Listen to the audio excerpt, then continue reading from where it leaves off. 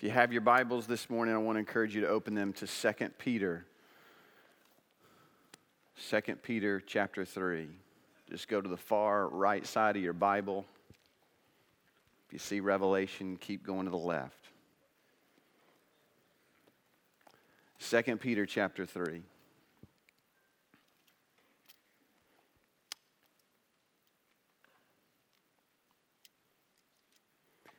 One of the things that I know and I consider each week as I prepare to preach is that I know that I will be held accountable for every sermon I preach. And not only will I be held accountable for every sermon I preach, I'll be held accountable for the motivation behind the message I preach. And that's why the greatest protection I have is that every week I tell you to open your Bible. You've heard me say this many times. Hear it again. The day comes when anyone stands here and doesn't tell you to open the Word of God, you find another church. Because we got nothing else.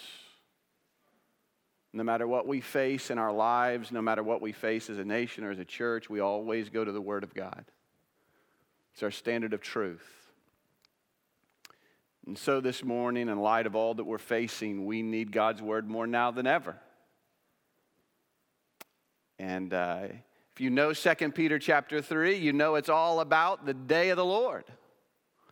And I figure with this election coming and it being Halloween weekend, let's talk about the day of the Lord. Amen. Let's pray together, then we'll jump into this text. Father, we thank you for the opportunity to come into your house this morning, and we recognize that this is a freedom that far too often we have taken for granted. And Lord, we just ask that you would, this morning as we open your word, you would bless your word. God, I pray that you would calm our hearts for this time. Help us to lay aside anything that would distract us from hearing you. Speak to us, Lord, by the power of your word and the power of your spirit. And we pray it in Christ's name. Amen. Well, look with me at verse 1, 2 Peter chapter 3, verse 1. It says, "This is now, beloved, the second letter I'm writing to you, in which I'm stirring up your sincere mind by way of reminder, that you should remember the words spoken beforehand by the holy prophets and the commandment of the Lord and Savior, or the holy prophets, meaning the Old Testament, the commandment of the Lord and Savior, that's Jesus in the Gospels, and spoken by your apostles, that's the gathering New Testament." So Peter here, as he finishes this letter, he finishes by writing to them about the day of the Lord.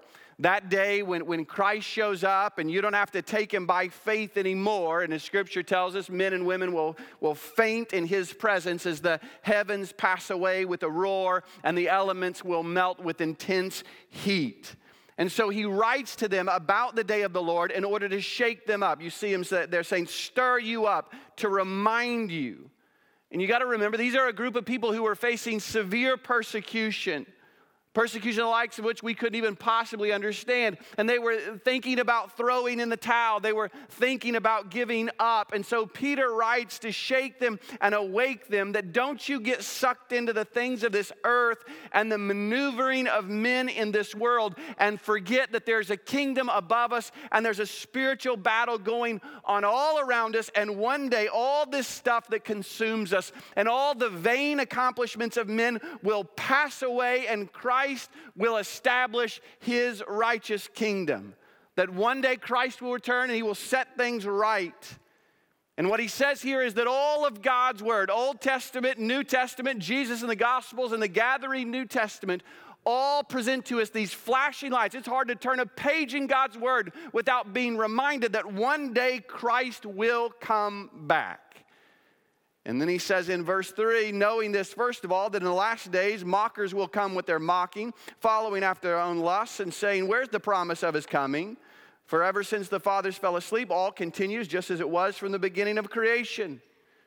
In other words, he's saying that we preach this stuff, that Christ is returning and your life is going to be unveiled and you're going to be judged by Christ, that you are not free, you're not autonomous, you are culpable, you are accountable. And there is heaven and there is hell. And we preach this stuff, and what is the response of the world? The world mocks us. They mock us as childish and foolish. And it says that they follow after their own lusts. Because when you remove God and you remove the standard of truth, of right and wrong, guess what happens? People do whatever's right in their own eyes. That's what happens when you get rid of God and truth and morality, and when there's no fear of judgment and no fear of God. And part of their reasoning, Peter says, is this, that if God is real, where has he been? If God is real, why don't we see some kind of divine intervention? If he's going to come, what's he waiting on? Well, look at verse 5. Peter warns them, for when they maintain this, it escapes their notice, but that by the word of God the heavens existed long ago, and the earth was formed out of water and by water, through which the world at that time was destroyed, being flooded with water. But by his word, the present heavens and earth are being reserved for fire, kept for the day of judgment and destruction of ungodly men. Notice the key phrase there, the word of God. He says, here's what they fail to notice, that God and his word are sovereign over history. God and his word are final. By his word, he created the earth. By his word, he destroyed the earth in the days of Noah with a flood. And by his word, he says that this present world, meaning Kansas City and New York and LA and Moscow and Beijing, this present world is reserved for fire. It's just waiting on the word of God. That our world is one word away from it all coming down. God's word is not idle, it is final. When God speaks, you can take it to the bank, write it down. When God says in Acts 17 that he's fixed a day in which he will judge the world through a man, rest assured, he has fixed a day. So these people that mock, they fail to understand the finality and the sovereignty of God's word. But then look what he says in verse 8. But do not let this one fact escape your notice, beloved, that with the Lord 1 day is like 1,000 years, and 1,000 years is like 1 day. Chuck Swindoll said, God made time and man invented watches.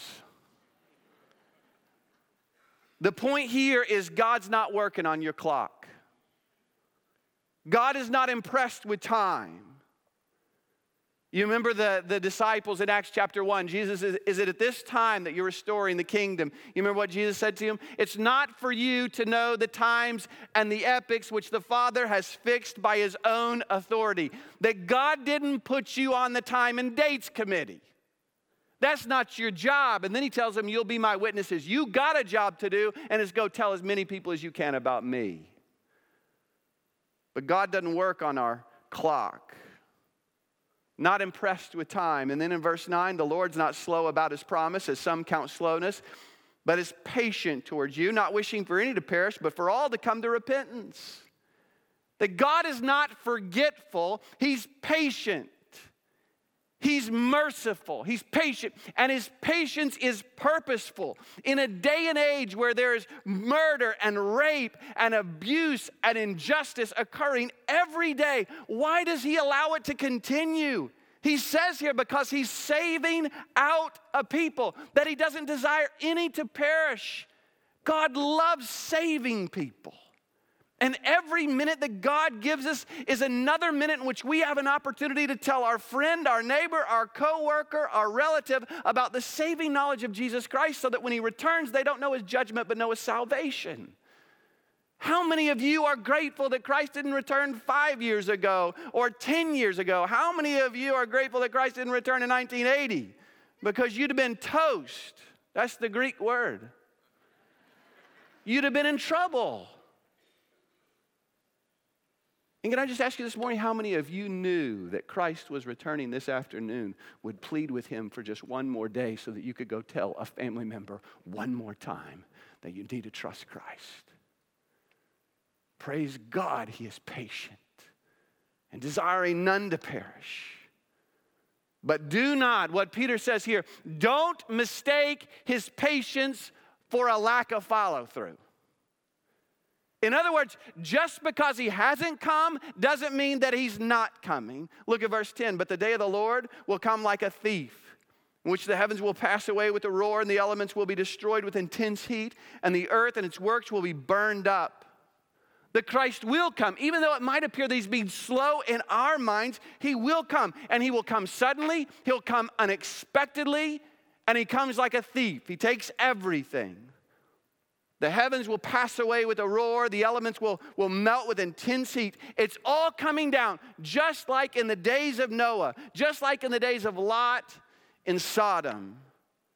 And what he's telling us here is that history, it's not cyclical. That history is not just winter, spring, summer, fall, over and over again. No, in his word, he's given us an in the beginning. And then you see the patriarchs, and then you see the law, and then you see grace, and then you see the kingdom. And then you see his return and in Revelation, and they will reign with him forever and ever. That history is going someplace. And it's going someplace under the glory of God. And it's Christological that God glorifies himself and his incarnation and coming into time and space. And it's redemptive that he takes the evil of this world and he turns it around for our good. He takes a cross and works it out for our salvation so that we're freed from the domain of Satan. And history has an omega point that we all look forward to. All of Scripture points us to. It's the return of Christ, that he is coming back. And then in verse 11, the question is, in light of all this knowledge, how shall we live? Look at what he says in verse 11. Since all these things are to be destroyed in this way, what sort of people ought you to be in holy conduct and godliness, looking for and hastening the coming of the day of God, because of which the heavens will be destroyed by burning, the elements will melt with intense heat, but according to his promise, we're looking for a new heavens and a new earth in which righteousness dwells. When the Bible gives us information about the future, when the Bible gives us information about the end times, it's not just so that we can fill our heads full of a bunch of knowledge. It's not so that we can create some real nice charts and graphs and tell everybody we got it all figured out. That's not the reason the Bible gives us information about the last days. The Bible gives us information about the last days in order to change our lives. It's always written in order to modify the present day. In other words, knowing future events is to shake you. It's meant to adjust your life so that you're in keeping with what God is doing right now. Yeah, if you're like me, when you were in grade school, you have a teacher that in class would step out of the room for a moment, and what happened when she stepped out of the room? It'd get a little crazy, wouldn't it? But there was always a level of fear and trepidation. Why? Because you knew at some point that teacher was going to step back in, and you didn't want to be caught doing something that you didn't need to be doing or shouldn't be doing. Right now, Christ has stepped out of the room physically. Now, he's still involved in sovereign what's going on. But listen, at some point, he's going to step back in the room. And the message here is that knowledge is intended to change our present lives. In fact, what he says here is we're to be holy, meaning set apart and distinct, constantly checking our lives, evaluating our lives to make sure that we're ready, because at any moment Christ could return. Someday will be your last day, and you're going to stand before God with his eyes like coals of fire and his feet like burnished bronze and a sword emitting from his mouth. Yeah, I see the way that some people are living today, Christians, like Demas, who having loved this present world have walked away from Christ. And I just want to shake them and grab them like the thief on the cross and say to them, do you not fear God? He's coming back. We're to be holy. You know, remember Jesus in that parable of Luke 18, he says in verse 8, when the Lord returns, will he find faith? If Christ returned today, would you be embarrassed by how you're living? Are you faithful?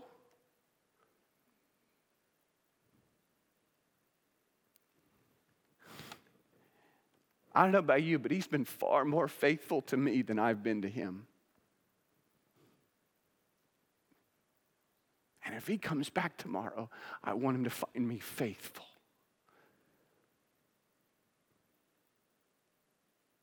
And we're looking forward to Christ's return. We hasten. That's what we see here. We're hastening the return of Christ. Like children on Christmas Eve, we anticipate the return of Christ in verse 13. And the new heavens and the new earth where righteousness dwells. We live and exist in a world where evil and justice prevails. In a world that is dominated by the prince of the power of the air, as Paul says in Ephesians.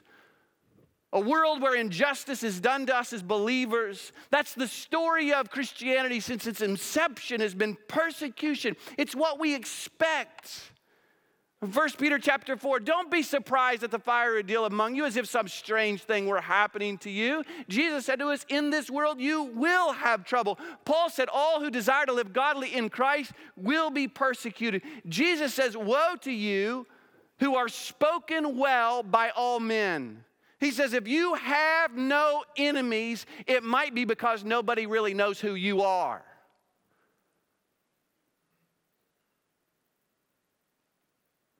That we're to live distinct in the midst of an adverse culture. And the cry of our hearts is what? Come, Lord Jesus, come.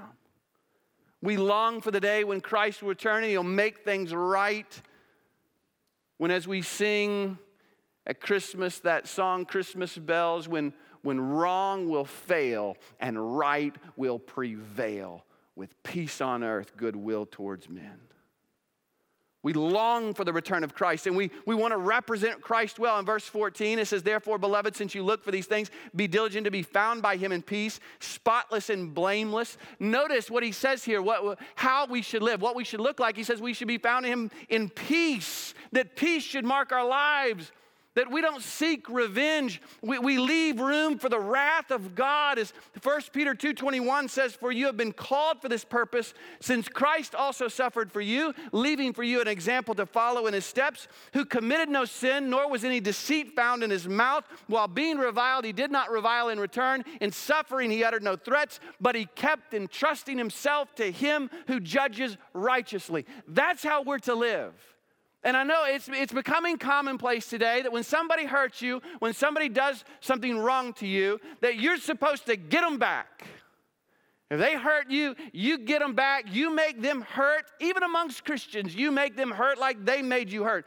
Folks, that might be worldly, but it is not Christian and it is not biblical. This is so critical. We have a supremely important message that Christ is coming back and he's the only way to salvation. But it's really hard for us to have any credibility on that message when we're picking a fight with folks in the checkout line at Price Chopper. Can I just tell you, they stop it. Cut it out. Don't let a little thing cancel out a big thing. And whenever your blood starts to boil when somebody's done you wrong, remember this, it pales in comparison to how Christ was treated. And when you're treated as unfairly as him, you have a gripe. But until then, you live at peace. The desire of our hearts is to live out Christ. In fact, he says here, spotless and blameless. That's what he says we're to be. Those are descriptors of the perfect sacrifice of Jesus Christ. That in our lives we're to present Jesus. When was the last time anybody mistook you for Christ? Are you presenting Christ in your words, your actions, your deeds, in your social media presence? Are you presenting Christ? Look at verses 15 and 16. And regard the patience of our Lord as salvation, just as also our beloved brother Paul, according to the wisdom given him, wrote you, as also in all his letters, speaking in them of these things, in which are some things hard to understand, which the untaught and the unstable distort, as they do also the rest of the scriptures, to their own destruction. There's so much here, but you see that important phrase, we regard the patience of our Lord as salvation, that every moment Christ gives us is another moment to tell somebody about Christ. It's the attitude of Paul when he said, for me to live is Christ and to die is gain. If I'm to go on living in the flesh, this will mean fruitful labor for me. Yet what shall I choose? I'm hard pressed in both directions, the desiring to depart and be with Christ, which is very much better. Do you hear Paul's heart that if he's left me here, if he's put breath in my lungs, it's for one purpose, and it's to be fruitful for him, to present Christ. It's the reason when we baptize somebody, we don't hold them under and send them on to glory. No, we lift them up, amen, because they got a job to do. We have work to do. We're to be holy, we're to be evangelistic, and we're to be steadfast. Look at verses 17 through 18. You therefore, beloved, knowing this beforehand, be on your guard so that you're not carried away by the error of unprincipled men and fall from your own steadfastness. But grow in the grace and knowledge of our Lord and Savior Jesus Christ. To him be the glory, both now and to the day of eternity. Amen. Do you see his command here? Be on your guard. Don't you get carried away by unprincipled men, that we stand our ground, we grow in grace. We're not carried away by unprincipled men. The Greek word for unprincipled here means no law. In a world that continually wants to remove God, wants to remove any sense of law and authority and right and wrong, remove any sense of morality, we stand our ground and we grow in grace. Peter is telling his readers, no matter how difficult it becomes, don't you dare trim the sails. You stay true to the word of God and the gospel. We don't change the word or the message to accommodate the sinfulness of men. We call sinful men and women up to the righteousness of God through faith in Christ. We're not seeking to be relevant. That's not our goal. We're not even, to be quite honest with you, seeking. The main goal is not to grow. The main goal is to be faithful. No matter how bad things get, no matter what comes our way, we persevere in faithfulness. Now, we as Americans, we have been so blessed. So blessed. In 1776, America started something completely new in a world that was fed up with evil kings, men and women who were ruling by their lineage or by birth. Instead of by character and life, we started something new. It was called a grand experiment. It was based on a constitution, one of the most profound documents ever created. 55 men over a period of approximately about 12 days created a theologically informed law that held leaders accountable. And it would be administered by representatives, leaders who would be given authority on the basis of a vote by an informed majority. And the informed majority would delegate to these leaders an authority, these leaders that they believed to be the wisest and the best of men and women. And their job was to follow this law. It was a government, as Lincoln said, of the people, by the people, and for the people. And the question was, would it work? It was a grand experiment, never been done before. Remember, Benjamin Franklin looked at the back of George Washington's chair, and the back of that chair was the outline of a sun that was half exposed. And he said, I couldn't tell if it was a sunrise or a sunset. I didn't know if we were beginning one of the greatest days of the history it ever known, or if it was about to be a sunset and we were about to bring in some bad days. Would it work? I want to be clear that the best way to govern is through the Lord Jesus Christ. But until he returns, I truly believe that the American governmental system is the best. However, it is not perfect and it's not without its problems, two of which the founders knew. They understood very clearly. One is there was the problem of getting elected and staying elected, that these elected leaders would always feel a tension between doing what is right and what's wise and best and getting reelected, because doing what's right is not always popular. So the fear was that at some point that it would just devolve into a popularity contest and we would lose what they referred to as statesmen, men and women who governed on the basis of principles would be replaced by those who simply handed out the most goodies. The second fear is that a representative government demands a culture and a constituency that adheres to a moral standard. In other words, if the majority of this nation, and the founders understood this, even if they all weren't Christians, they were at least essentially deists, They knew that if the majority of this nation moved away from God and the idea of an absolute truth and morality, it would be the death knell of the nation. Because an immoral 51% can be just as dangerous as an evil, tyrannical king. And folks, that's exactly where we find ourselves. And make no mistake, we didn't get here overnight. So what do? That's why I wanted to preach this message. We live holy lives, we preach the gospel, and we stand firm. As Christians, are we to be involved in politics? Yes, we are. We're to influence our culture with our lives and our witness, just like Daniel in Babylon, just like Nehemiah, Mordecai, and Esther in Persia, and just like Joseph in Egypt. We're to be salt and light. We're to preserve the holiness of God and push back the darkness as long as we can, knowing that things are not going to get better here. And as we seek to influence our culture, we have a privilege, a responsibility, a right that few other Christians have ever known throughout the history of Christianity. We have the opportunity to have a say. We call it a vote. The ability to be directly involved with the leadership of our nation. And at few other points in the history of our nation has more been at stake than there is right now. When you vote, you're not simply voting for a candidate. You are voting for a platform. More than that, you are voting for a worldview. And to a large extent, there's two worldviews represented on those ballots. And they are headed in completely opposite directions. And I'm not talking about politically or economically. I'm talking about theologically and morally. Postmodernism has been invading our culture for decades. Postmodernism is essentially the idea that there is no truth. There is no absolute truth. Truth is whatever you want it to be. It's moral relativism. And the voice of the people becomes the voice of God. You become God. You determine what is right and wrong. And everyone does what is right in their own eyes. It's the dark ages of Israel and Judges.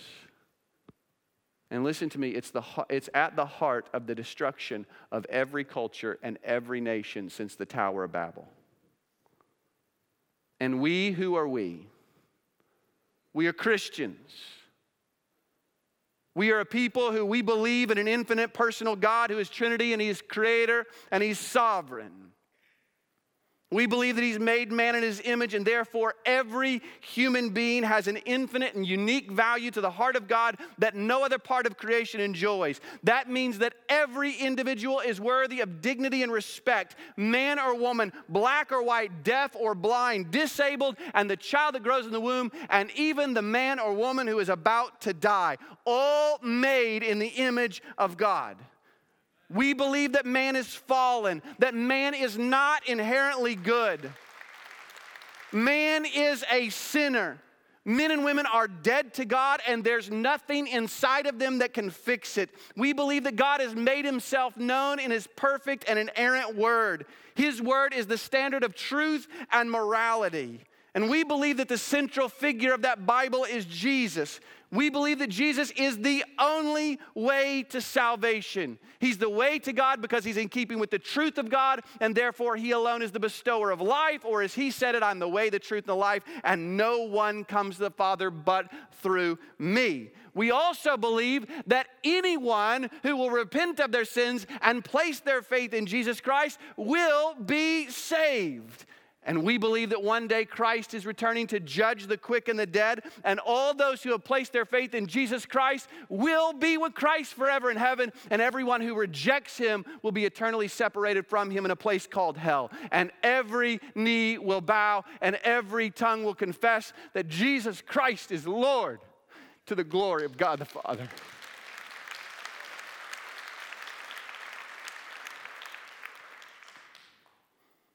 So listen to me. When you go in that ballot box, if you haven't already done so, then by the way, you vote. We can do better. It is a shameful thing that millions of Christians have set out elections. I don't care how discouraged you might be with the candidates, you vote. We can do better. And if Christians would prayerfully and wisely vote, we'd have the opportunity to change the tide of this nation. But when you go into that ballot box, remember this. Your right to hold those beliefs that I just mentioned, to hold those beliefs without any fear of persecution, hangs in the balance.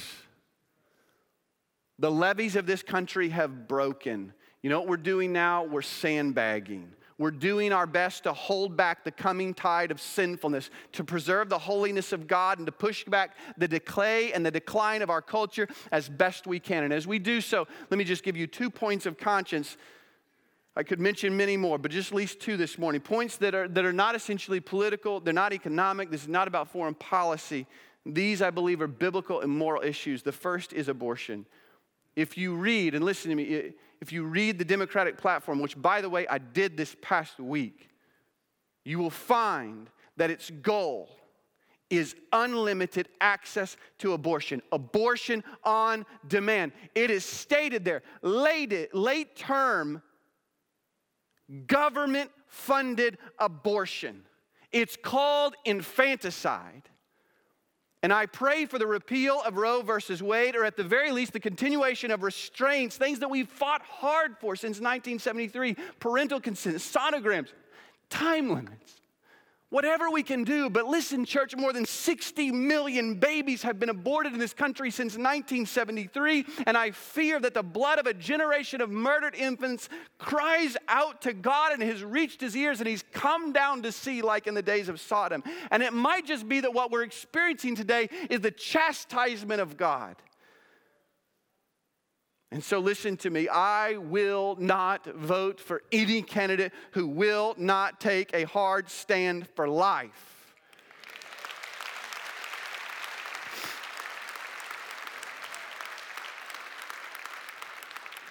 In 2012, I voted for Mitt Romney, who is a Mormon, and I think you know how I feel about Mormonism. But he stood for life. And I agreed with him on those issues that were critical to me, and he gained my vote. We are not voting for personalities, we're voting for platforms and worldviews. Secondly is religious liberty. And this is important to me because I truly believe our ability to say no to the participation in certain actions, activities, and ceremonies lies in the balance. I really believe this, church, that our ability to openly, freely gather in this place and preach the full counsel of God's word and it not be called hate speech and persecuted as such lies in the balance. But primarily, when I go into that booth, there's one person that I think of, one person that I feel pressured by when I vote, an individual I cannot see, I don't even know their name, an individual that just wants a chance to breathe on their own. They don't ask for much, they just ask for tomorrow. They would appreciate it also if the adults in their world didn't invade their sanctuary and obliterate their right to life. It was not their doing that put them there. And I think about standing between those and those who would seek to take their life because that individual is considered inconvenient. And in order to stand up for them, I will oppose anyone who seeks to take their life. And I think of my 2 boys, and I pray that they'll get the chance to grow up in this great nation where we have known freedoms and protections, and to be honest with you, that we have taken for granted for far too often. So is Tuesday important? You bet it is. But there is another day that is more important, and it's called the day of the Lord. And the real question this morning is, are you ready for that moment? Are you ready for the return of the Lord? Are you ready for that day? Are you ready for that King? He is coming, the final prophet, priest, and king. One day he is returning, and there will be no more politics, no more religion. Only Jesus Christ, priest, and king. And you ain't voting him in. He ain't on a ballot. God has established him as king. But until that day, we'll be right here preaching Jesus, remaining steadfast no matter how hard it gets, no matter how intense the persecution. Jesus stood for us. Will we stand for him? Proverbs 24:10. Proverbs 24:10. If you're slack in the day of distress, your strength is limited. Deliver those who are being taken away to death and those who are staggering to slaughter. Oh, hold them back. If you say, see, we did not know this, does he not consider it who weighs the hearts? And does he not know who keeps your soul? And will he not render to a man according to his work? When evil is strong, that is when it's the most important that the people of God stand firm. And we can't claim ignorance because God knows that we know. And we'll be accountable for how we responded in the day of evil. It's said there was 40 Roman wrestlers in Nero's army, an elite group of soldiers, 40 Roman wrestlers. They were the Navy SEALs of the Roman army, the best of the best, and they had a motto: we're 40 Roman wrestlers, wrestling for thee, O emperor, to win for thee the victory, and from thee the victor's crown. Then word came to Nero as Christianity began to spread throughout the Roman Empire that many of his soldiers had become Christians. And in that day, to become a Christian was punishable by death. So Nero sent out Vespasian, his commander, to go through the ranks and to see if there be any Christians among them, to find them and to execute them. Vespasian went through the ranks and he came to the 40 wrestlers and he lined them up and he said to them, I'm here to determine if there's any Christians among us. And I've heard that a true Christian would never deny Christ. So what I'm going to ask you to do, if you're a Christian, I'm asking you to step forward. But before you do, know that anyone who confesses Christ will die by order of Nero. And he was completely unprepared for what happened next, because all 40 men stepped forward. And Vespasian was shocked. He pleaded with them to step back and renounce their faith, but none of them moved. So he had a plan. It was in the middle of winter, and they were stationed alongside a lake that was completely frozen over. And so what he did is he built this huge bonfire on the shore of that lake, and he ordered all 40 of them to strip down all their armor, all their clothes, and he marched them out on the ice. And he sent them out. And he said, if any of you want to renounce Christ, all you got to do is make your way over to the fire. He sent them out and he waited, and soon he heard from out on the ice, we are 40 Roman wrestlers wrestling for thee, O Christ, to win for thee the victory, and from thee the victor's crown. 40 Roman wrestlers wrestling for thee, O Christ, to win for thee the victory, and from thee the victor's crown. And Vespasian thought to himself, well, they're chanting now, give them a little time. On into the night they chanted repeatedly, until in the early hours of the morning, suddenly it stopped. Vespasian looked out on the ice and he saw the shadow of a figure slithering across the ice to the bonfire, turning his back on Jesus. And Vespasian thought, now it begins. I know, men, I know. Now they'll all turn. They'll all be coming soon. But suddenly he heard again from the ice, 39 wrestlers wrestling for thee, O Christ, to win for thee the victory, and from thee the victor's crown. And the story goes that Vespasian looked down at this man shivering. And it said that he took off his helmet and he took off his armor and he removed his shoes and he ran out onto the ice chanting, 40 Roman wrestlers wrestling for thee, O Christ, to win for thee the victory, and from thee the victor's crown. Jesus wrestled for us. It's time we wrestled for him. Amen. Let's pray. God, we thank you.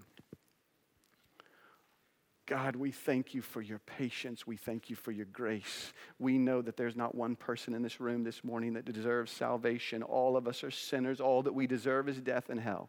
That's what we've rightly earned by means of our sin. For the wages of sin is death, but the gift of God is eternal life. God, we're so grateful that you so loved the world that you gave your only begotten Son. God, I pray if there's anybody that's entered into this room this morning, maybe they're watching online, maybe they're reached Church DeSoto this morning, or maybe they're in their home, or maybe they're in another room. I don't know where they're at this morning, but if they joined us today and they don't know you, I pray that the central figure that they heard about this morning is Jesus, who came once, and he lived a perfect sinless life, and he died on a cross for our sins. Didn't die for his sins because he's perfect, he's God. He died for our sins, and he's made a way of salvation, and he's the only way to life. But if they'll trust in him this morning, their sins are forgiven. The Holy Spirit placed inside them set down a new path, a path that leads to life. God, I pray if there's anybody here today watching or listening that doesn't know you, I pray today would be the day of salvation for them, so that they would be prepared for the most important day, which is the return of Christ. God, move in their hearts and draw them to yourself by means of your grace. God, for those of us that do know you who are in this room this morning, God, I pray that we would live holy lives, constantly checking ourselves, knowing one day will be our last day and we're going to see you face to face. God, I pray that we would be evangelistic, that we would regard the patience of God as salvation, that we would tell everyone in our life over and over again. And we would plead with you that you would work in their heart to bring them to a place of salvation. And God, I pray that we would be steadfast, not moved by the changing winds of the culture around us, but our hearts would be anchored in the foundation of Christ, that regardless of what goes on, we are unmoved. Help us, Lord Jesus. We need you. We pray this in Christ's name. Amen.